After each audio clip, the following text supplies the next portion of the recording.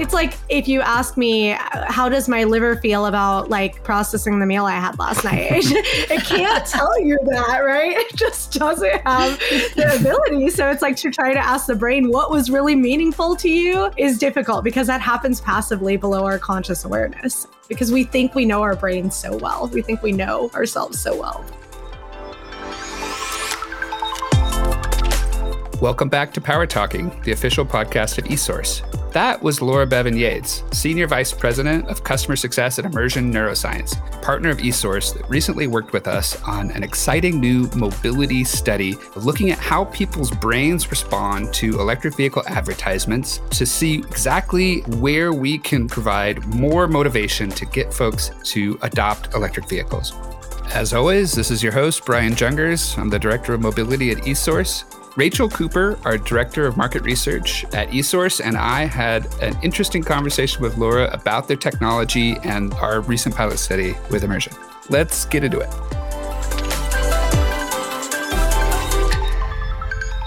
Rachel, how are you doing today?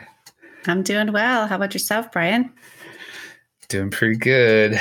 Thanks for joining us, Laura. Yeah, happy to be here. Thank you for having us.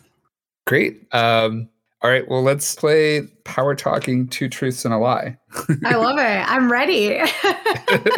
Terrified and ready to go. Okay. I will say 3 statements, and you all can guess which one you think is the lie. Okay? So, statement number 1.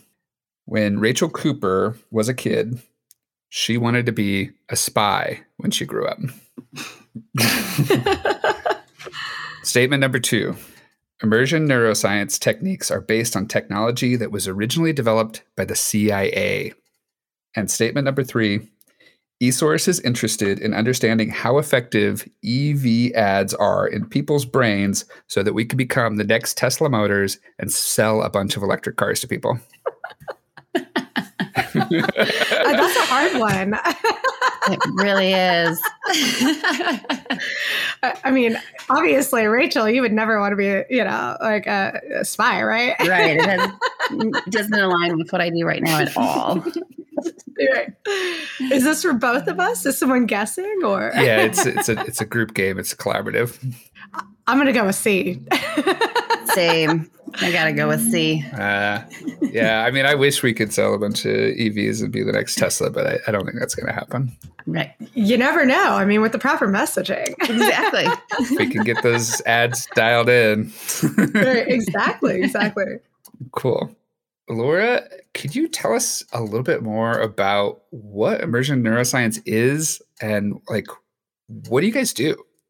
Yeah, absolutely. So Immersion Neuroscience is a neuroscience software platform that our partners use to basically understand whether or not people are connecting with experiences, with content. Ultimately, we are trying to measure what people's brains value. And we do that by actually tapping into smartwatches and fitness devices that people already own.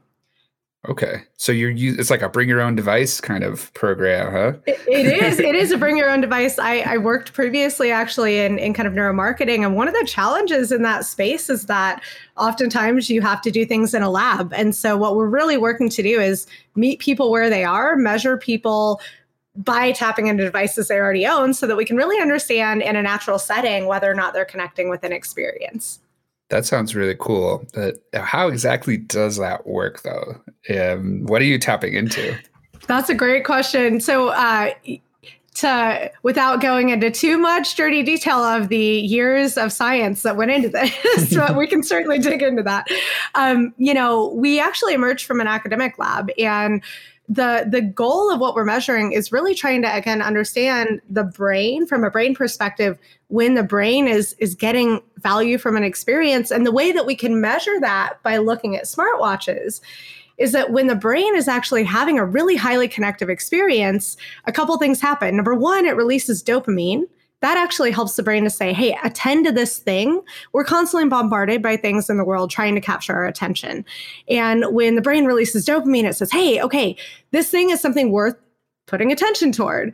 The other thing that really matters is that the brain, once it starts attending to something and getting value from that thing, it actually starts releasing oxytocin when it has a high connection to that content. And that can be because it's new information, because it's super emotional, because it's something that just triggers the interest. But the process of the brain releasing oxytocin stores those experiences to memory. And it also actually causes a release in the body. The oxytocin binds to our vagus nerve, that innervates the heart.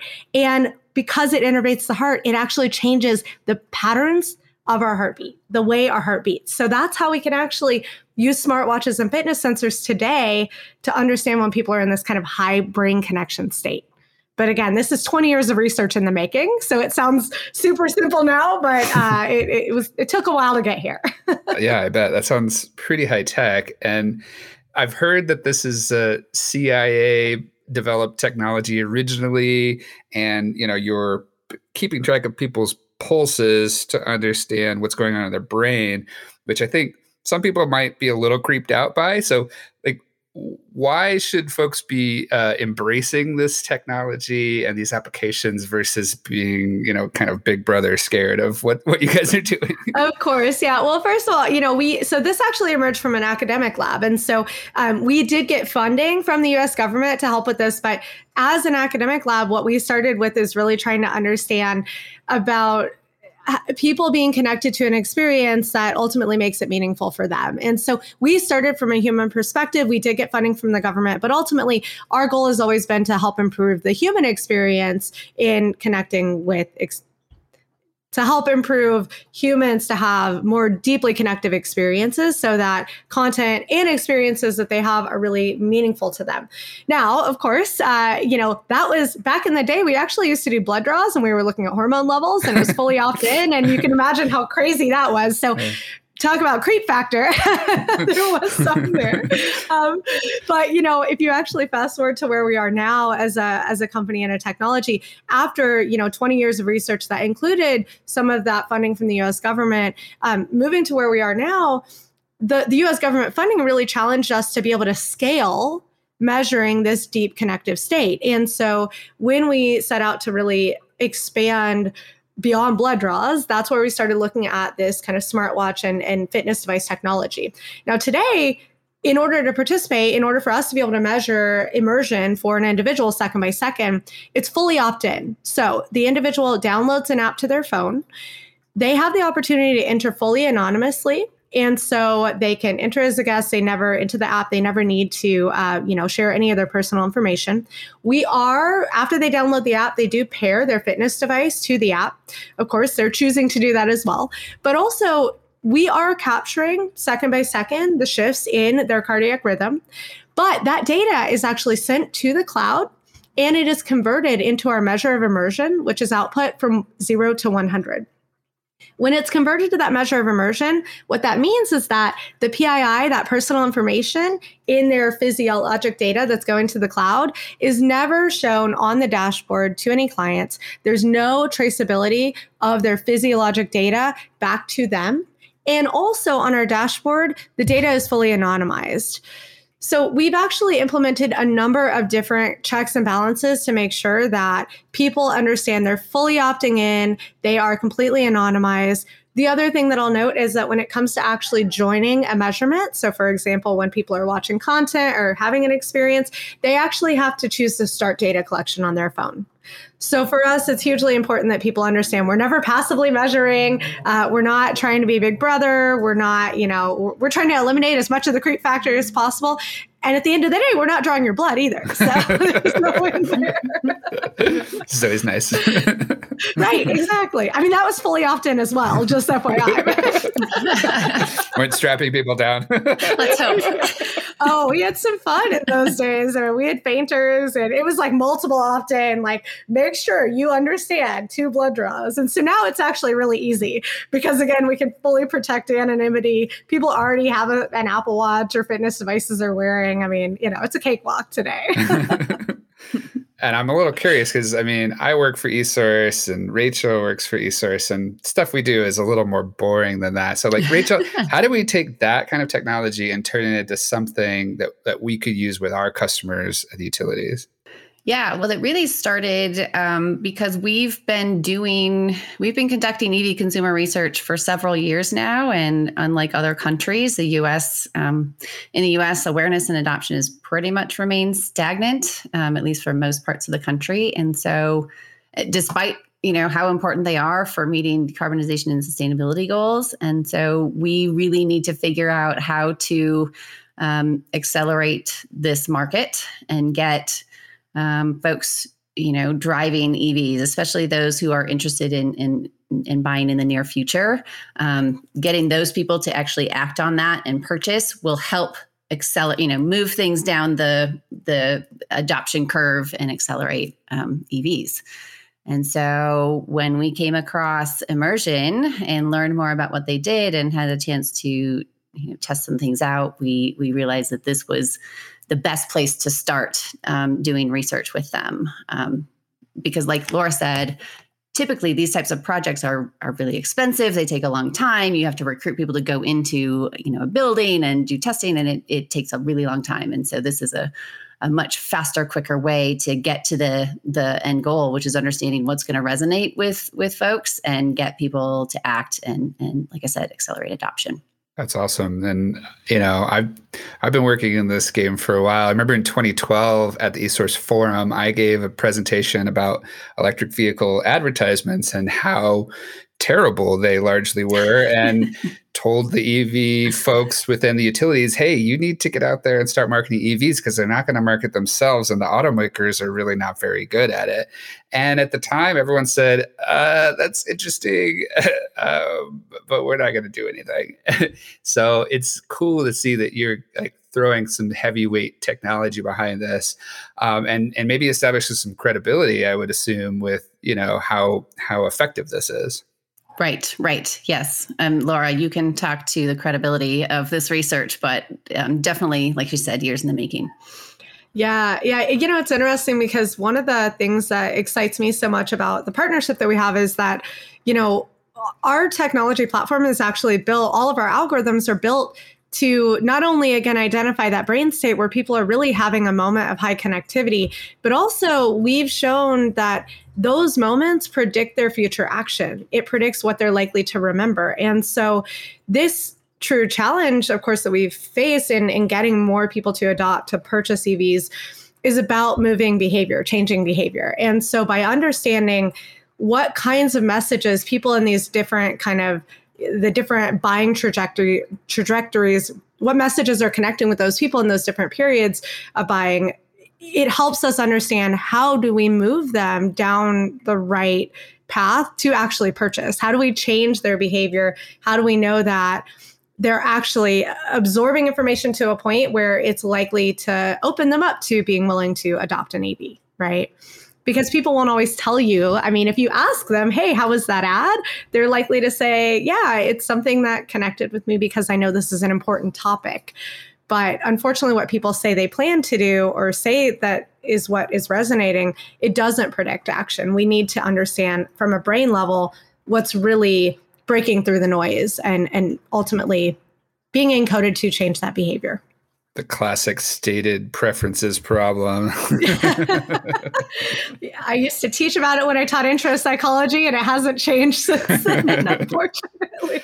It's a classic problem for a reason, I think. Right. Absolutely. Yeah. Well, and it's not that people don't want to be honest. It's just, it's hard, right? There are so many factors that affect what we say we plan to do or what we say we prefer, Yeah. So Rachel, can you tell us how did we work with Immersion to assess this for EV advertisements for eSource customers?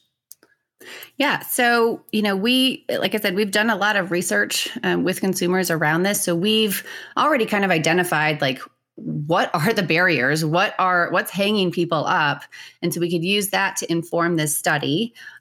We tested 9 different ads. We looked at some OEM ads, some utility ads, both EV and non-EV. We included a climate change ad.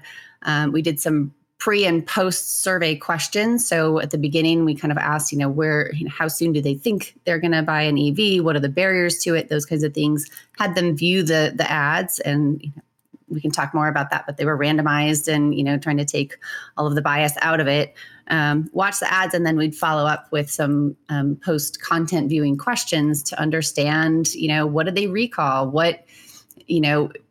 One thing that was interesting to me, just see, the comments about what was most surprising to them. Sometimes those comments countered a barrier that they had mentioned before they viewed the content. And so that's really, in addition to that, and then, Immersion second by second tracking, we can really understand what are the messages that are kind of overcoming those barriers that people mentioned. Mm. What are the tactics? What are the images and the, storytelling tone, all of that stuff that's really going to, catch people's attention and get them to, remember this and act on it down the road. That's cool. And can you tell us sort of what some of the findings were, or what the most interesting conclusions that you came to? Sure. One that, we sort of knew, but again, just helpful to have validation and understand how to, a solution for it. We know that there's differences in where folks are at in the purchase journey. So those that are, near, thinking about purchasing the next year, they're further along and they've done more research and they know a little bit more. So it was helpful to identify what kinds of things that they were interested in. So they're really trying to figure out which model to buy, what's going to fit their lifestyle. Where are the charging stations? How am I going to charge this thing? So they're really thinking about, what they're going to buy, and then that immediate next step of how do I use this thing? Whereas those who are a little bit further out, there's a few more myths and barriers to overcome. They were more interested in or immersed in messaging around the range and the cost benefits. The lower maintenance involved with these vehicles. So, again, just interesting to see, where people were immersed and where they were at in the purchase journey. We also saw a lot of differences about, around different customer groups too. So the low to moderate income folks have, things resonated with them that differed from those who have higher incomes, or urban versus rural, things like that. Laura, do you have any insights you want to share on that?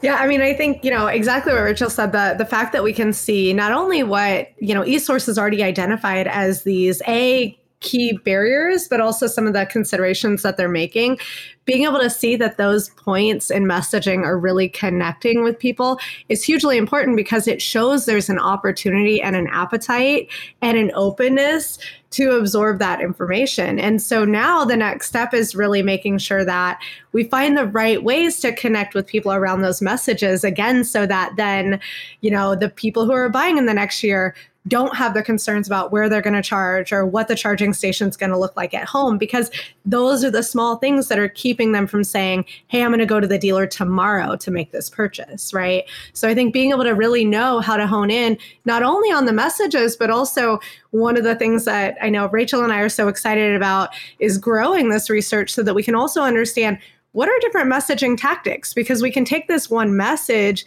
and speak to it in different ways. So we saw those who are in the market in the next year, they really connected with this kind of, sarcastic approach that this one ad, this one OEM EV ad took. And the fact that connected with them was really interesting, because it was taking this kind of sarcastic, oh no, EVs aren't for you. You can take that fun approach with people and then, who are in the market in the next year, but that is not the same approach that you necessarily want to take when you're targeting people who are still further out. Right. Exactly. Absolutely. Yeah. That's great. And so just tell us more. What does that next phase of research look like? What does it look like to grow this out? Yeah. So basically, like Laura said, we need to scale this research. We want to build, basically just a more robust and impactful set of insights. We've touched on some of the messaging. There's definitely more ads that we want to test, the different tactics and imaging and all of those other parts that we'd like to dive into a little deeper. Do more comparison between the OEMs and the utility ads, and, figure out lessons learned and what's really working best. And then really making sure that we dive into specific customer groups. So we know that the low to moderate income group is they've got different concerns and needs than maybe the early adopters had. Those living in multi-unit housing, they're going to have different charging needs. And so what are the kinds of things that are going to resonate with them to see that it's still a possibility for them, even though they might have this different barrier? The urban-rural divide, obviously, is a big one, things like that. So there's just specific groups that we know we need to, or we want to dive into more deeply to build on this research and have more robust insights. Yeah, I think one of the surprising things also when it came to, the initial study that we did, it was, I think, surprising to both Rachel and I to see that these, 1.5 to 2 minute informative utility ads actually did have points that were very connective. And so I think to Rachel's point, being able to test those different, like a number of different ads produced by different people who take different tactics, again, to see what kinds of groups can these really connect with and potentially, again, move along that consideration path? Because, of course, we know that the barriers for those subgroups may differ as well, like Rachel mentioned, for people who are in rural areas versus urban versus lower income. So, learning that, hey, you can actually take this informational approach and it's going to work well for some people and not others is an important understanding so that we know how to really target that messaging to reach these goals that have been set. Yeah, that's really exciting. I'm curious, Laura, like what other types of applications or uses are you applying this technologies, or where are you like seeing other inroads into the market and ways that you're applying this? That's a great question. So, we have customers who are using us in all different types of ways. We have customers who are using this in the space of understanding user experiences, understanding whether or not, messaging for certain programs. Rachel and I have talked about a lot of other applications even that would be valuable for eSource, knowing what kinds of program concepts might connect with different audiences, really understanding, are there other barriers to certain journeys in adoption programs? In addition to measuring content, we have customers who are also using us for live experiences. So I could even imagine, looking at people going and test driving EVs. How do we make that experience more exciting, more invigorating? Maybe creating virtual programs where they could see what it would like to drive this. There's anytime you can imagine wanting to understand if an experience or content is connecting with people to a point where, again, there's an unconscious kind of trigger that makes it memorable, it makes it meaningful, it makes it something that they store for later, because ultimately that's how we help people to adopt, engage in these appropriate behaviors, basically. So there's kind of this whole span that we've worked in a lot of different spaces, but I think there's a lot of opportunity, again, specifically for eSource to think about those kind of programs and goals and helping both utility companies, other types of companies, and consumers really work toward achieving those. That's great. Rachel, do you have more to say about ways you think that eSource and Immersion can work on future projects? Yeah, no, I think everything that Laura mentioned is, obviously things that we've talked about and visions that we have. We wanted to start with mobility because it's important to, again, meeting those decarbonization and sustainability goals. We know that utilities are trying to crack this nut and work on that. So we'd love to work with utilities to, build the EV or the mobility research up. But then we see opportunities for using this around, messaging around sustainability or climate change or infrastructure, other things like that are really important to this industry and eSource's mission in creating a sustainable future. We actually just released a white paper that was looking at specifically changing conservation behaviors. And this particular white paper, we looked at 3 different messages that were targeted at changing behavior. And not only did we look at their immersion during those particular, while people were watching that content, but then we also asked them after the fact whether or not they were willing to donate money to these different organizations. And one of the things that for us as a company is really important is that we don't just say immersion is better because you should have higher immersion. For us, the gold standard is being able to connect that to behavior. And in this white paper, in this study, we found that the ad that actually generated the most immersion is the one that also drove the most donation behavior. So directly to Rachel's point, that's what matters is connecting with people in a way that transports them, that ultimately becomes part of their own internal message, so that we ultimately see, again, these more appropriate behaviors and more donation behaviors and more changed behavior, so that we can move toward a better world. That's awesome. Yeah. Where is that? Oh my God, sorry. I was just wondering that too. It's mine. I was wondering if you could pick that one up. I'm like, he's going nuts. I'm like, I can't get you right now. He's torturing the dog. Yeah, it's my dog. I know we're getting an Amazon delivery today, and I didn't want him inside because he'll go nuts. And I was hoping you wouldn't be able to hear him, but apparently you can still hear him. I was just impressed there were no sirens. I live in LA, and so I think we got a little bit lucky on the background traffic over here. Yeah. Well, that's the other thing. If a siren happens, then he will howl too. So I figured it was just best to keep him outside, but he's not happy right now. Oh, it's so funny. Well, Rachel, Laura, thank you so much for being here and joining us on Power Talking today. We really appreciate it. Very interesting conversation. It was a blast. Thank you so much. Yeah, it was really fun. Thanks. If you want to learn more about our study with Immersion Neuroscience, we have a webinar that we just conducted with them a couple weeks ago. The recording is on our website. If you aren't an eSource member and don't have access, please reach out and let us know. We'd be happy to give you more information about how you can get involved. Thanks a lot, and happy holidays to everyone.